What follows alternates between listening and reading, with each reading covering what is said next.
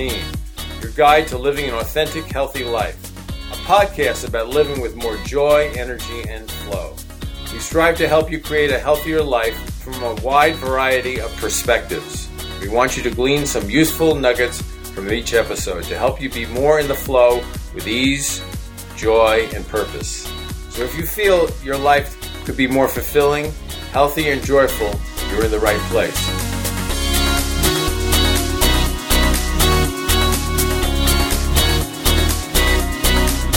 My guest today is Dr. Jose Rodriguez, another friend that I lost touch with over the years. Dr. Rodriguez is a professor of communication studies at Cal State Long Beach.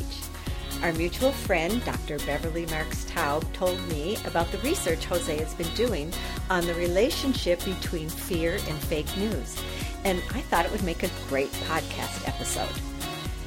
Greetings, Dr. Jose Rodriguez. How are you today?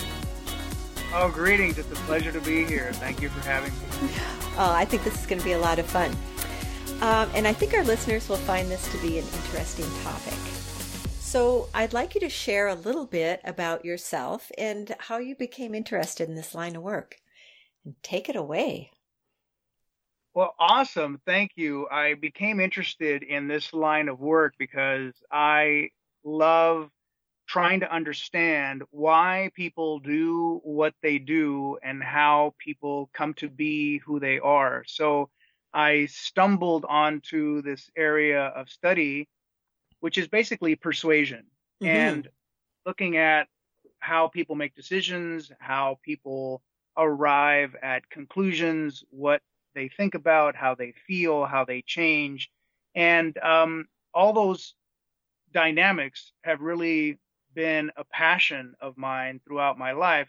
So when I went to get my doctorate at Michigan State, I joined in partnership with a professor who was doing research on fear and other kinds of persuasive strategies.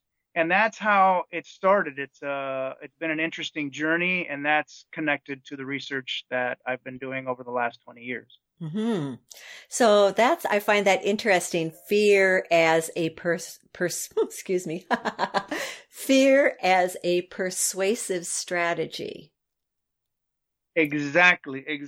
So when I think about research, believe it or not, I actually think about Aristotle, and in particular, his classic definition of rhetoric. And he said that rhetoric is the process of discovering in any particular situation all the available means of persuasion. And I like this idea that there are many ways to persuade, and it's important to understand how persuasion works and the power of messages to move people to action. Ooh, awesome. Yes, I really want to hear this because this is something I don't know that much about. I'm very excited to learn this. Awesome. I wanted to kind of share this segment here and give you a little flavor in Spanish. Jose Marti, the apostle of the Cuban Revolution against Spain, put it this way: Mi verso al valiente agrada, mi verso breve y sincero es del vigor del acero con que se funde la espada.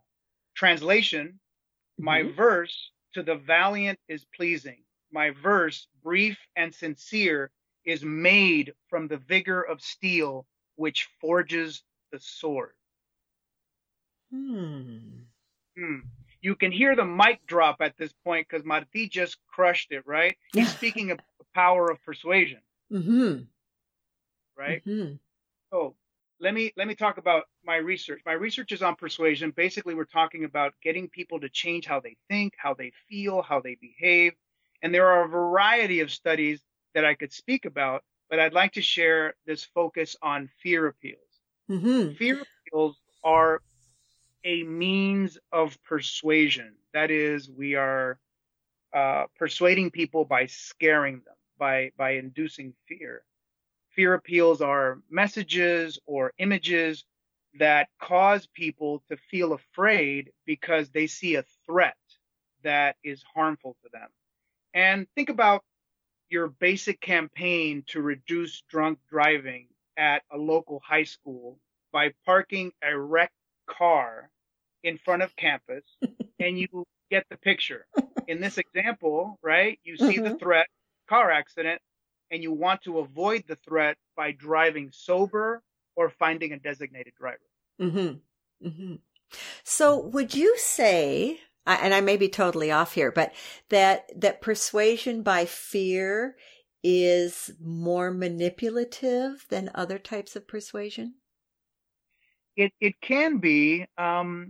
Overall, fear tends to be an appeal to emotions, and those appeals can be created with the intent to manipulate or with the intent to create positive, affirming behavior. So let's look at the example of, drunk driving and the wrecked car in front of the high school campus.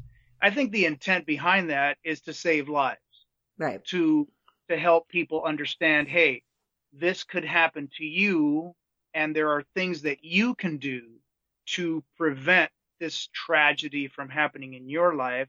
And one of the things that you can do is, one, not drink and drive, or choose a designated driver. So I think the intent behind the message is central, not so much the particular appeal.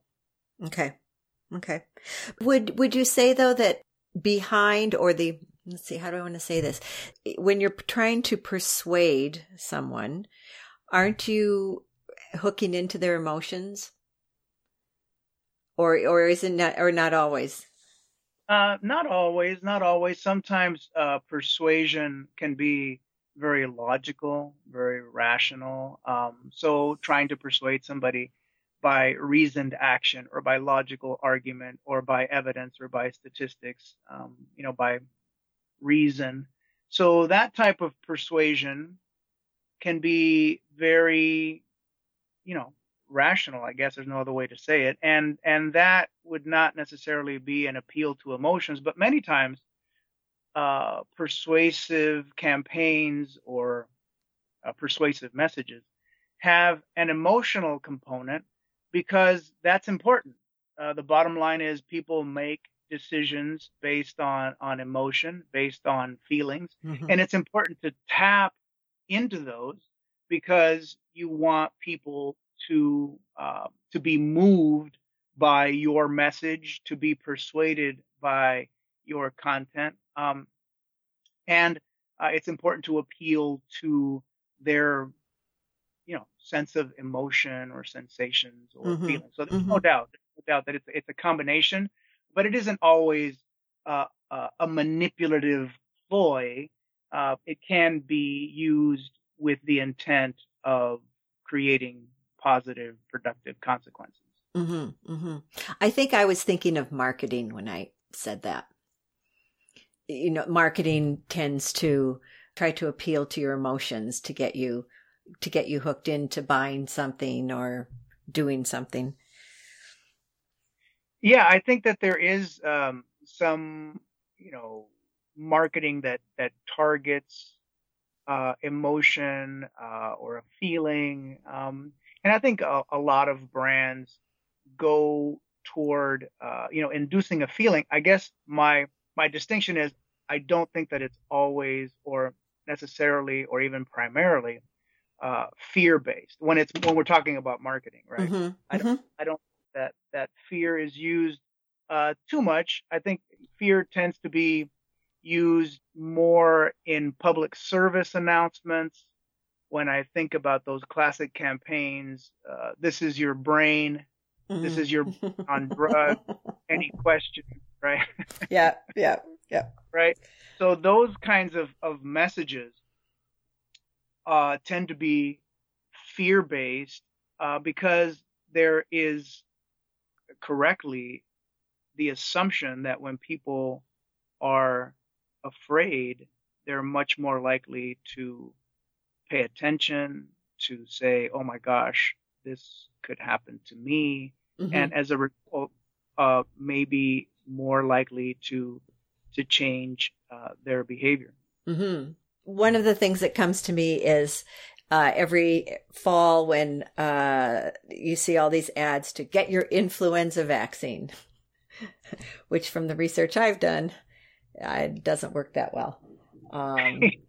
So, but all this fear of, you could die, or you could be really sick if you don't get this. And it's really important to go get your flu shot. Correct. Yes. And then notice how that example is a really good example of a public service announcement focusing on a health issue. So if you look at those two components, you will see that a lot of fear-based messages are connected with public service announcements that have a health-oriented message or intent. And you're right. I think that there is a lot of, in that particular example, there's a lot of heightened messaging around creating a sense of fear that will prompt you to, take action, to take your shot or whatever it is that they're promoting. And again, you could argue, well, based on the research that you've done, that for you is not the best course of action. But notice that you, right, in this example, are taking that message, seeing the fear-based component, and then stopping, reflecting, thinking, and maybe making another choice, which is something I was going to get onto later, but you've stolen a bit of my thunder, which is okay. That's the way to go. Yeah. We're in the flow. Let's just take that, and later you can go into the details. Yeah. So let me talk about a little bit about the study, and this will give you some context of what we've been talking about. In our study, we looked at fear-arousing content messages about wearing bicycle helmets, alcohol consumption, and tetanus vaccination. So we designed messages in a high fear condition and a low fear condition.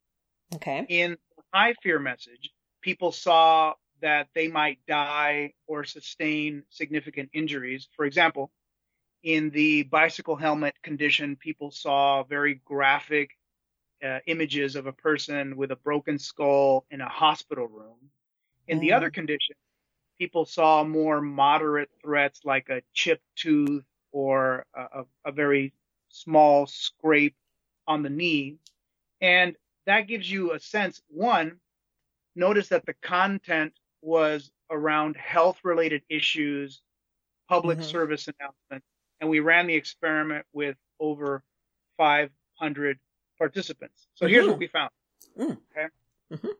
Overall, we found that people felt afraid.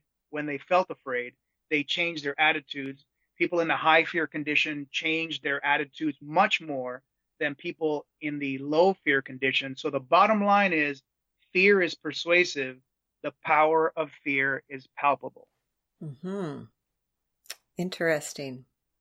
So how does this relate then to fake news? Well, one of the things, which is an excellent question, our analysis showed that highly fearful messages were perceived as high quality arguments. Basically, people saw highly fearful messages as better arguments. So when we looked at the data, we saw that this is probably a special case of what we call intense language. And we speculate that this result is related to how intense messages are seen as persuasive. Research shows that intense messages are more persuasive than messages low in intensity because they're vivid, they're specific. People perceive it as more informative than messages with low in intensity. So essentially, the vividness, the specificity seems to clarify the position that's being advocated, and it leads to perceptions of better argument quality. And this clarity or this intensity of the message seems to help people retain it and create kind of a new sense of belonging with the new information and creates attitude change. So that's the mechanisms for how it works. And I want to look at a couple of things here that relate to your question. I think that the results have important implications for how we process information. Mm-hmm. We tend to process information in two ways. One is called heuristic, and that's just short and sweet.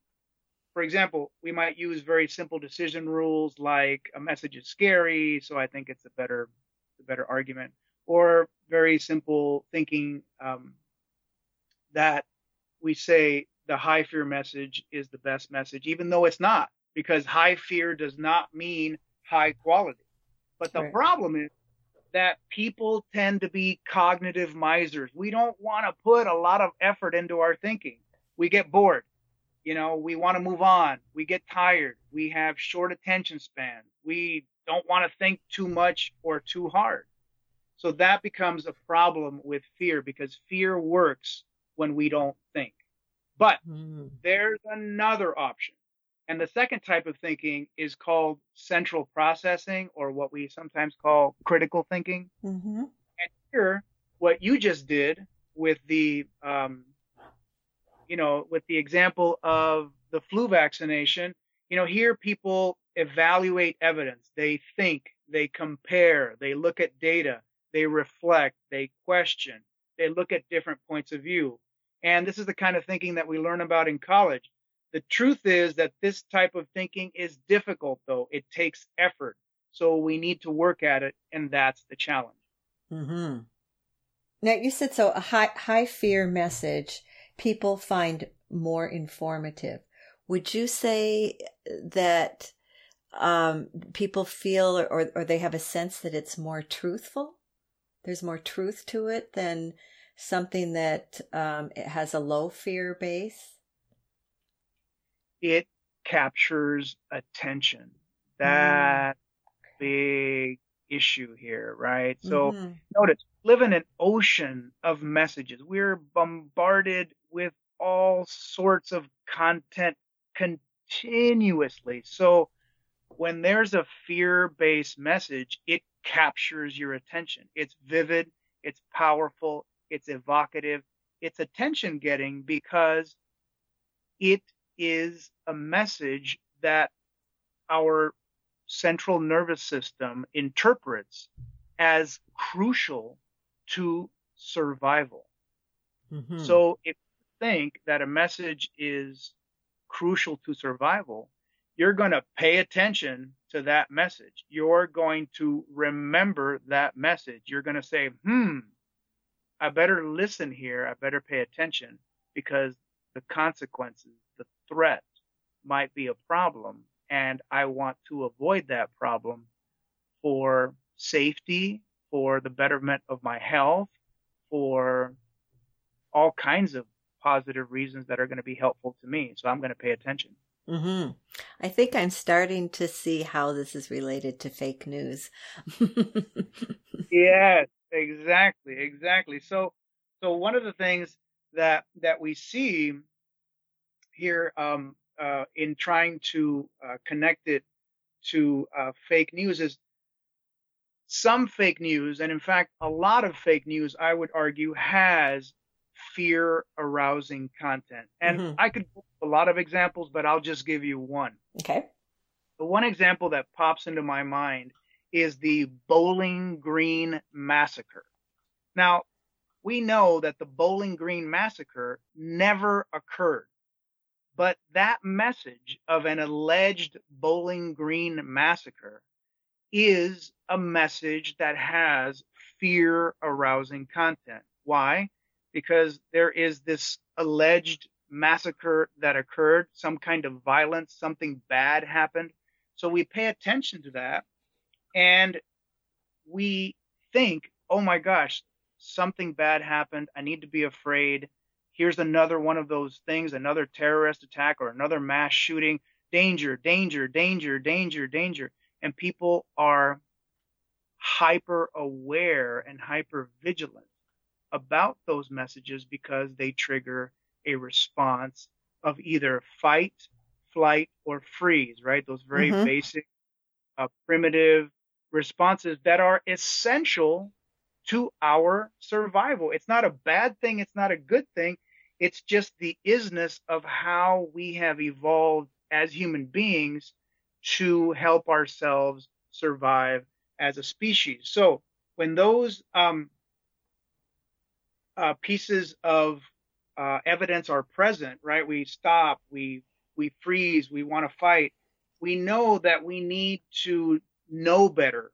We need to understand that we can pause, reflect, and choose, and look at other evidence. You know, by looking at other evidence, we can determine the quality or the validity of the information. One of the things that I talk about is watching different news stories, reading different articles, tuning into alternative podcasts such as Keeping It Real, right? Looking at other, right, credible sources, looking at newspapers from multiple perspectives, looking at credible resources, looking at publications that pride themselves on neutrality. We can explore outlets, for example, in other parts of the world to get an international perspective. In all these ways, we become better users of information and forego the temptation to think in simple terms, especially when we're afraid. I'm going to give a plug for my favorite news magazine, which I just get on my iPad now. I don't get a hard copy, but my mother, who is an avid reader, always up until she died, she turned me on to The Week. And I really like it because it has like the best columns from the United States, best columns from Europe. Each topic that they talk about gives perspectives from other journalists, other people in the world, pros and cons. It's very neutral, but you get a flavor of the people who are for whatever the article is about or against it. You know, some of the best articles that are pulled out of publications from all over the world instead of just focusing on the U.S. Exactly. So notice what you're describing is, you know, looking at multiple perspectives, multiple lenses, multiple angles of telling, yes, multiple cultural views. So that way we get very different ways of interpreting messages and finding more critical, objective forms for making better decisions.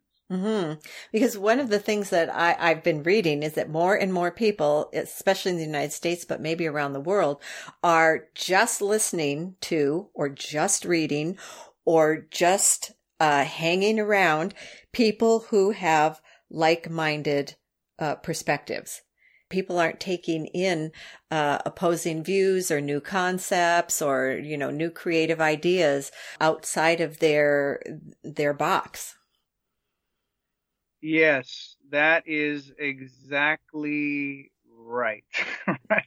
right. People chained, you know, metaphorically, right, to their news feed, which gives them information that is consistent with their deepest held beliefs, algorithms that are feeding them news that they prefer with groups of people that are very like-minded, and therefore people are operating in silos and they're not really exposing themselves to alternative points of view. And I'm not saying that you necessarily have to go to viewpoints that are completely the opposite of your own, but different angles of telling, different viewpoints, a different way of seeing a news story that, you know, is a little bit different, you know, might not be completely radically opposed to your viewpoint, but at least it's different. It's another voice. And right. That's important. Right. And just being flexible. It seems like there's such inflexibility. I think being flexible is one of the most important qualities that we can cultivate, and just being open to considering at least other ideas, being open to considering that you may not have all the facts, or that you may not be right, or what you believe to be true today may change as you acquire more information. Acquiring more information, exactly, or as you develop as a human being, as you progress through life, as you come to understand things differently. I think that that's very important. I mean, the lost art of conversation, what we are doing now. I mean, people, and podcasts are fantastic, but many times people listen to podcasts because they want to participate in a conversation, and for some reason they can't. So they listen to people like you and me actually having a conversation so that they vicariously can be a part of a conversation that they're not a part of. I never thought of that. That's interesting. I love podcasts. I love just hearing people just be real, talking to each other. Exactly. I mean, we're having a moment of conversation, of dialogue back and forth. It's very much alive and in the moment. And it's beautiful. And I think that, during a time in our history, we had a lot more opportunities to engage each other in the art of dialogue. And now more and more, we're isolated and we are communicating with each other, but we're communicated via this mediated technology that sometimes does not serve us as well as just the basics of talk did in the past. Mm-hmm. Yeah, everybody's texting or messaging, and I find it's just, from my perspective, it's okay for, short little things. So often I find that the message I'm trying to get across is misinterpreted because you can't hear the emotion in my voice, or as soon as I get that the other person isn't quite getting what I'm saying, I can't correct it. So I find it very, very frustrating because I think things can be misinterpreted really easily. Things are misinterpreted all the time. As I like to say, things are interpreted, but only 100% of the time, right? Yes. And right, when I don't have those channels available to me, not being able to see you, not being able to see your nonverbal communication, your nuances, whether or not you have a sarcastic tone in your voice, or you're raising your eyebrow or tilting your head, when I don't have those cues available to me, then I'm much more likely to misinterpret your message and then get angry with you or get triggered or think that you're being this or being that. And that may be completely inconsistent with your intent and with your purpose. But because I don't have the appropriate cues to make those judgments, I misinterpret, and then you and I have a misunderstanding that could have been avoided by just having a very simple conversation. Mm-hmm. Mm-hmm. Yep, I think that was a good little thread to follow, even though it's not specifically the topic. I think it's important to talk about. No doubt. I mean, and that's the lovely thing about these dialogues, right? Because we're going off in very unique, unexpected trajectories, and you invited that. I went there, then I reciprocated, and I think it was a wonderful moment where we just kind of went with it. And that's part of keeping it real. Mm-hmm. Mm-hmm. Yeah, that's what I love about doing the podcast. I'll hook on to something somebody says and we'll just go that way for a while. Yeah. So fake news, most of it, or would you say all of it is pretty much fear-based, or? I think that why do we have so much fake news now? What is or what people are calling things fake news that I don't think are fake news, and then spewing out stuff that seems to be not true at all. It's hard to sort it all out. It's very difficult to sort out because, as you have articulated so eloquently, there are massive instances of the use of this term fake news, so much so that the term almost doesn't have any meaning anymore. Mm-hmm. Has it been like, maybe 2 years? How long's it been since it's sort of come to the fore, fake news? I think that To the best of my knowledge, it's a term that it's obviously been around for a long time. And in order to kind of address the issue, I have to step back for a moment. But I think I'll step forward and then I'll step back. So one thing is I really think that, the Trump administration has really brought the use of the term to the forefront because his team is using that term to define news that they do not see as casting them in a favorable light. Okay. So the way they use fake news many times is I'm going to use fake news to talk about news that casts me being the Trump administration, in a negative light. Therefore, if it's news that's bad about me, it's fake. And obviously, that's not what we mean inherently by fake news. Fake news, by just looking at the use of the term, is deception. So news that is somehow deceptive or distorted or not based on fact or made up. And that's why I like to use the term, a very different term that I'm going to introduce here, is deceptive communication. I like that. Right? Deceptive communication is message distortion with the intent of creating in someone else a belief that is not true. So when we talk about that definition, and would you say that again, please, just for everybody? I Sure. think that's a really good definition. Yeah. So deceptive communication is message distortion that is intended to produce in another person a belief that is not true. Great. Thank you. So I think that's really good. No, you're welcome. You're welcome. That is essentially what we mean by lying. And lying has very important components in that definition. One component is the idea of intent, of intentionality, of motive.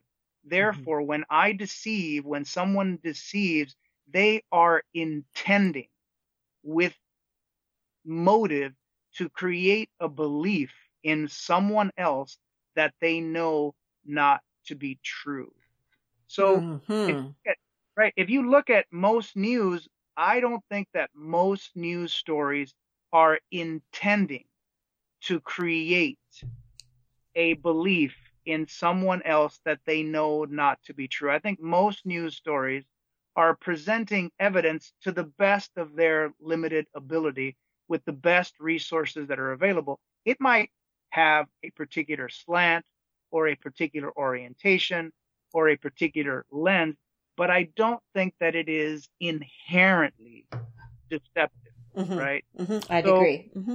So we make a distinction here between what is used as a rhetorical strategy, as a persuasive strategy by a certain administration to cast media outlets as deceptive so that the administration, can be perceived as the tellers of truth. So if I position myself as the teller of truth, then I am the person that holds the key to the dominant narrative of a nation, of news, of what is truth, and everyone else is positioned basically as the producers of deceptive communication. So therefore, that gives me alleged legitimacy and everybody else a lack of credibility, which grants me a lot of power, rhetorically, not in action. Right. That's what I was going to say. It's a very powerful position to be in. And this isn't the only, I'd like to say, even though it's very pronounced, this isn't the only administration that's done that, put out information that actually wasn't true in order to affect something that they want to happen.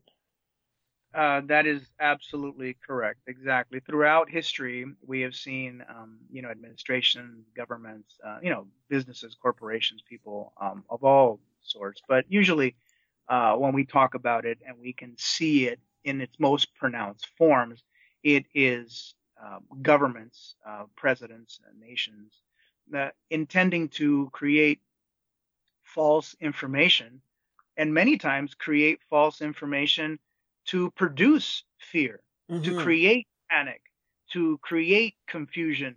So, with the creation of fear and panic and disruption and chaos, they can then behind the scenes while people are distracted change things that will go unnoticed and thereby create the kinds of policies that they want. So what do we do? I mean, this is so persuasive, and all pervasive. And it's not just the government in the US. I mean, look at what's happening in so many governments in South America and North Korea, all over the place. Russia. How, as a tiny little individual on this planet, how do you handle that? Because to me, it just keeps raising our baseline stress level so that we're not handling stress very well. We're not able to respond in a useful manner. We become more reactive. Yes, well, I'm going to go back to Aristotle's classic definition. He said that there are a lot of available means of persuasion, and fear appeals are one form of persuasion that can lead to simplistic thinking. So we must take a stand as critical thinkers and play an active role in our daily living. We must, for ourselves and the future of our freedom.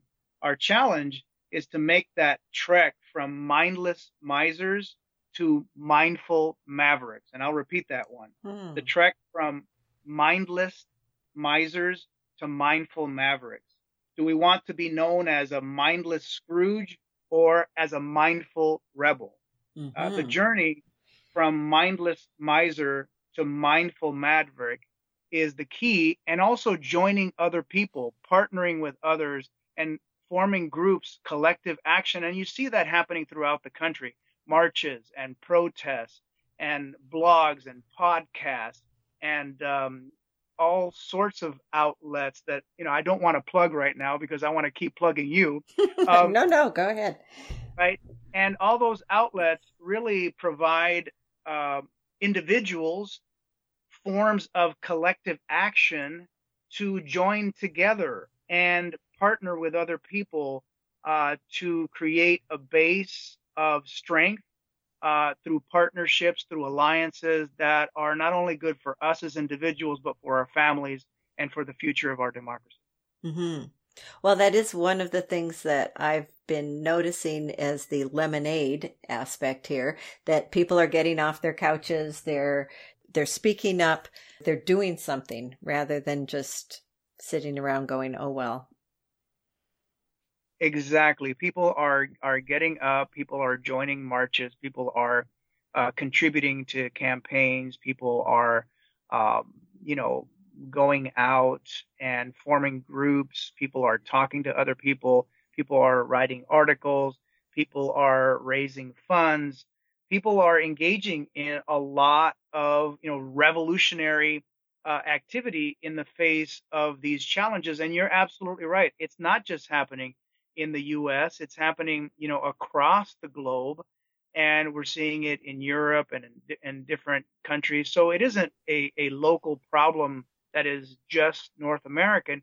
It's a global issue. And I think that today, that's one avenue for collaboration, and that's where technology really comes in some very useful and productive ways. We can reach people, we can reach out to people across the globe and partner with people that we probably would not be able to partner with before, and create alliances and create sources of information that will really lead to the kinds of changes that are going to be helpful, useful, and productive for our planet and our families. Mm-hmm. Mm-hmm. You know, one of the things that that I find disturbing, though, is that people seem to be much more against this, against that, instead of, you know, I want to hear what you're for. What is it you want? What is the change that you want? You know, what don't you like? And then what is the change that you want? But it's always about this against that. And it's against. And to me, that's just putting more energy. It's all energy, right? Whether it's, you want to say negative or positive, useful or unuseful, but you're putting more energy into what that is that you don't like and that you don't want, instead of focusing on what you want. Do you know what I mean? I know exactly what you mean. I have a great story. I remember listening to an interview that Mother Teresa did years ago, and she was on this very well-known radio program, and the host kept on asking her if she would join him on some anti-something protest, whatever anti was at that time. And Mother Teresa was very kind, and she was saying, "No, you know, I don't participate in those things." And she was very kind and very gentle. And then he, you know, went back and said, "Well, Mother Teresa, won't you join us for this anti thing and this anti that we're doing? Please join us, Mother Teresa." And she was very kind and gentle. "No, you know, I really," and he kept at it, and he just wasn't getting it. And she finally turned to him and said, "When you invite me to a march for peace, I will be there." Mm-hmm. Yes, it's exactly what I'm talking about. All of this, it's anti, I mean, because I get all these emails and I just anti this and against that. And I'm like, oh, you're off the mark, everybody. You know, what are you for? What do you want to happen? Because where you focus your attention, you know, that's where the energy goes. And it's like you're feeding all of this against, all of this negative crap, instead of feeding what it is you want to see. Yeah, exactly. And it's hard initially because people don't know what they're for. Yeah, that's the problem. People don't know what they're for because they are stuck in that fear-based thinking about being against, right? Mm-hmm. Being in opposition to basically what they're afraid of. Right. So I'm afraid of this, and therefore I am anti this thing that I'm afraid of, whatever that is. And, you know, I know we're speaking in general terms, but as you're hearing this, you know how to fill in the blank, because that's the way, in a way, that we are built. And it's the hard work that we then produce to find out what we're for. If you're against something, which is fine, there's nothing inherently wrong with that, I think it helps to define what you're for. Yes. And to think about what that is and put your energies toward that. And in your own community, in your own home, with your own relationships, with your own work. And sometimes that is the only difference that we can make in the time being, until we find a group or a cause that we can join that is larger than ourselves. Many times the difference that we can make and the positive action that we can produce is within the structure of our family, within the structure of our relationships, within the structure of our loving, within the structure of what we do for work.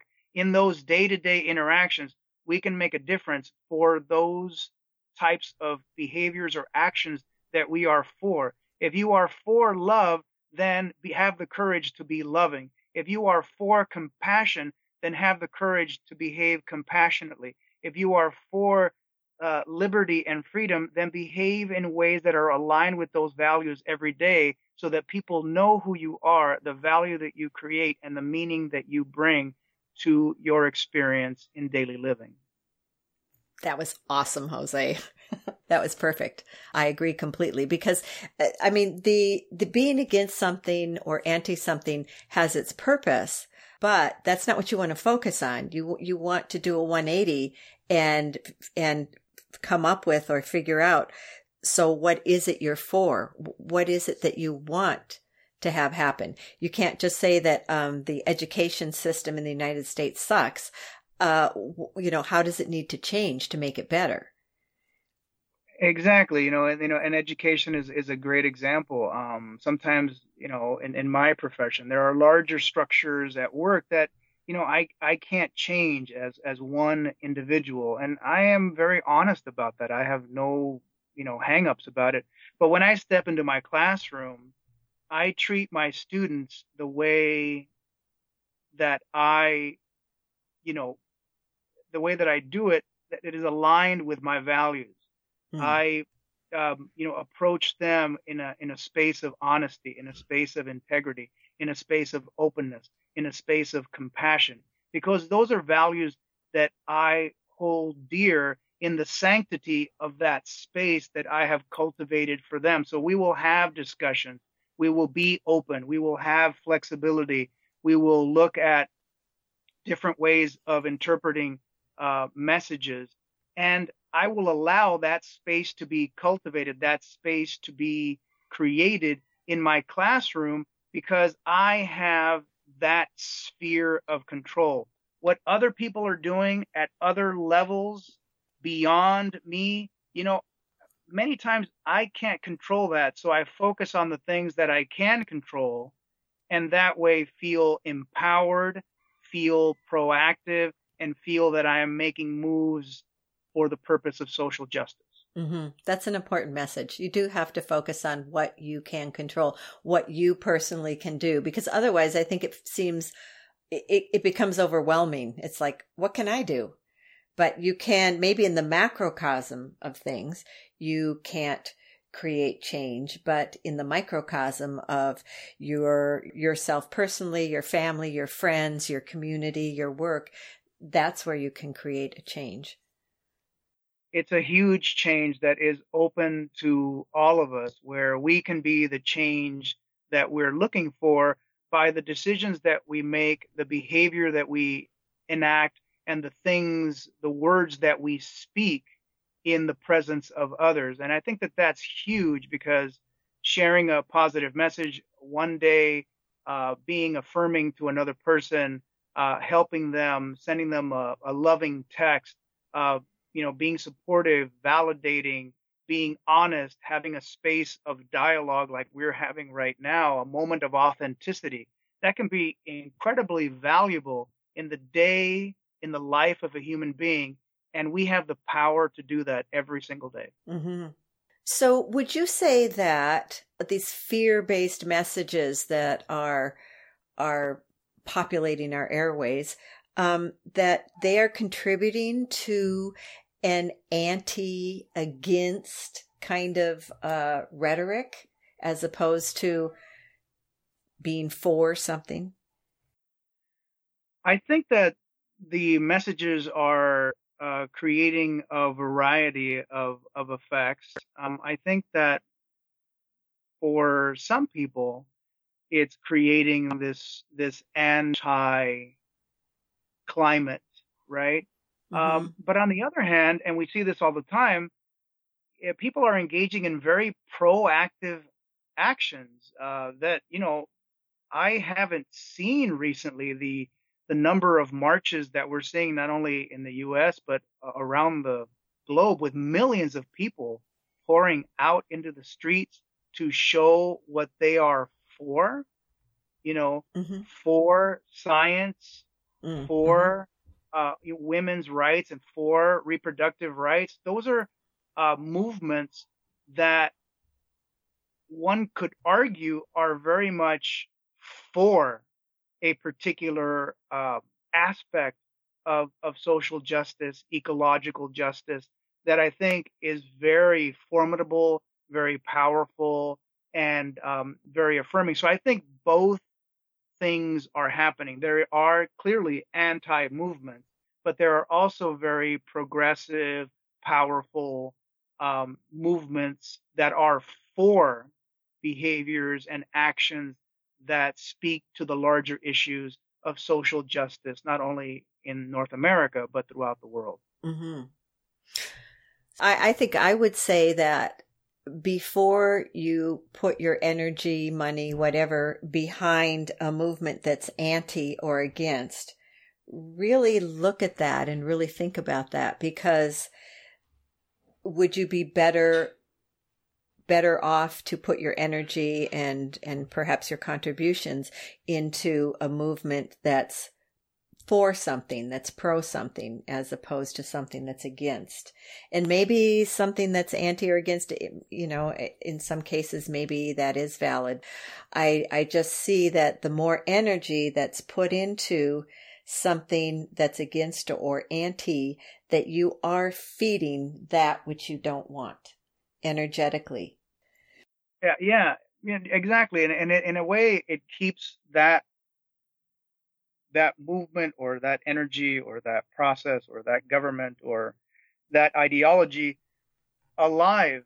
Well really, said. I mean, that's why they say no news is bad news, right? Going back to news, sometimes companies and administrations like bad news because it keeps them in the news.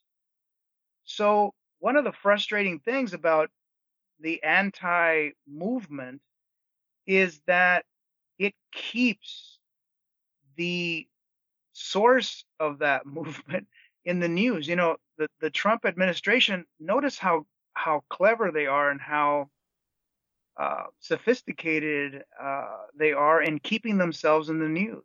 Mm-hmm.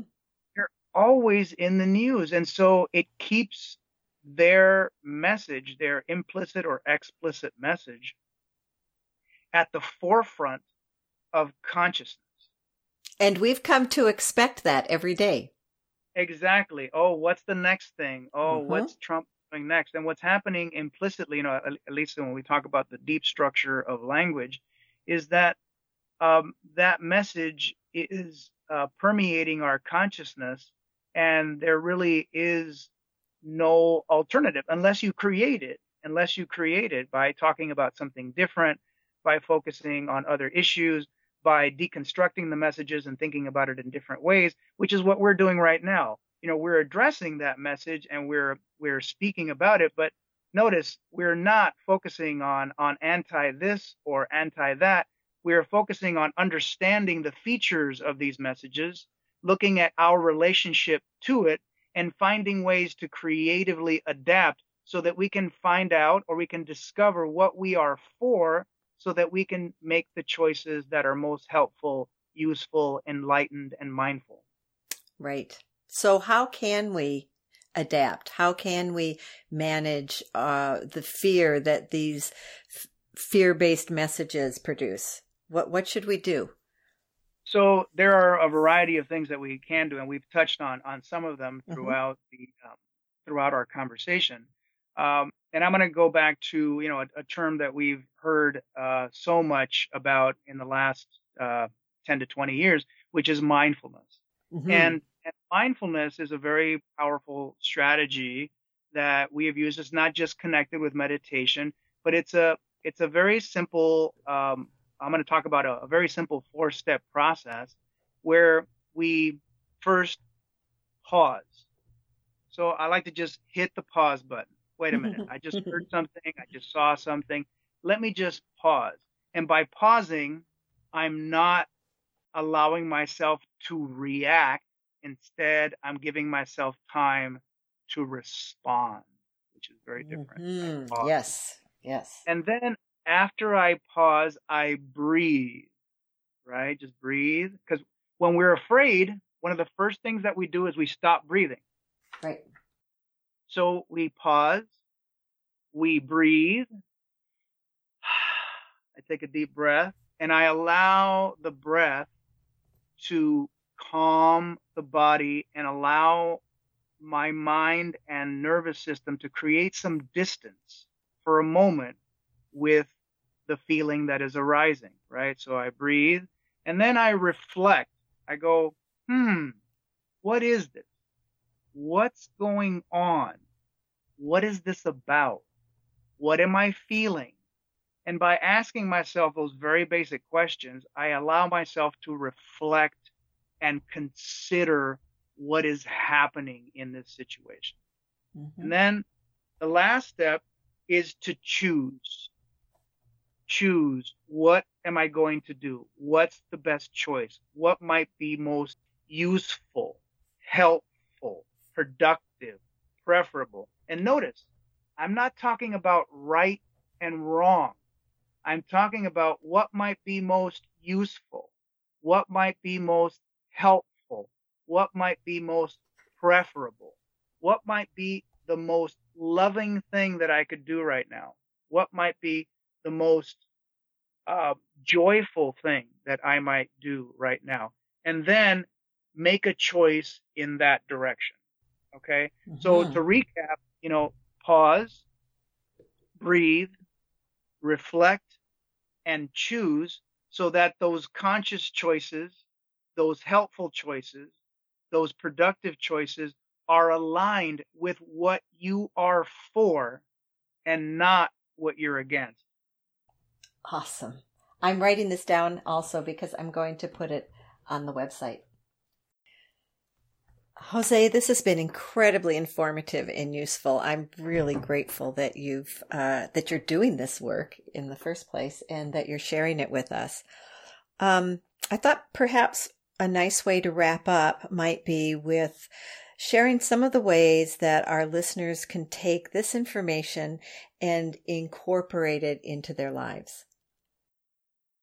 Well, thank you, Janine. It's been such a wonderful space here with you, and I feel very grateful and very blessed to have had this opportunity to enter into a very authentic dialogue about these issues in our lives. So one thing that I could speak to is this idea that the truth is that perceptions based on fear are many times inconsistent with reality. Mm-hmm. The truth is that fear is many times inconsistent with reality. That is, the fear is not real. So there's a nice acronym, FEAR, FEAR, can stand for false evidence appearing real. Mm-hmm. Right? F is for false. The E is for evidence. The A is for appearing, and the R is for real. False evidence appearing real. So in light of that, what can we do to deal with this false evidence that is appearing real? And that's where the 4 steps of mindfulness are very helpful. Number 1, pause. Hit the pause button. 2, breathe. Take a breath. Chill for a moment or two. And reflect. What's going on here? What's happening? What is this emotion? Is this real? Is this accurate? Is this helpful? Is this not helpful? Is this true? And then number 4, choose. Make a deliberate choice. Make a thoughtful choice. What might be most useful for you? What might be most helpful? What might be most productive? In whatever that means for you. Mm-hmm. And let us use that strategy so that we don't give in to fear, but we make mindful choices that are useful, helpful, healthy, and preferable for ourselves, our families, and our future. What an awesome positive note to end on. Thank you. I love your work and what you're doing.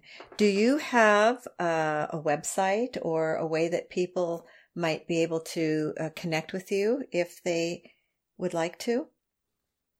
Well, thank you for asking. I am in the process of developing a website, but I am on Twitter, and my Twitter handle is Prof. J. Rodriguez, and then the number 1. So Prof. J. Rodriguez, and then the number 1. So, I have a very common last name, so I had to work out quite an elaborate strategy to create a unique Twitter handle. Yeah, okay. Prof. J. Rodriguez 1. Okay. Any other way that people can get a hold of you, or is Twitter best? Twitter's probably the best option now. Yeah. Thank you. Great. Well, thank you so much, Jose. I really, really appreciate this. It's been fun. I've really enjoyed it, and I'm sure our listeners will enjoy it too. And I'd love to have you on the podcast again sometime. We'll talk about another subject. Oh, it would be my pleasure. You're a joy. Thank you so much. What a pleasure. Thank you. Take care.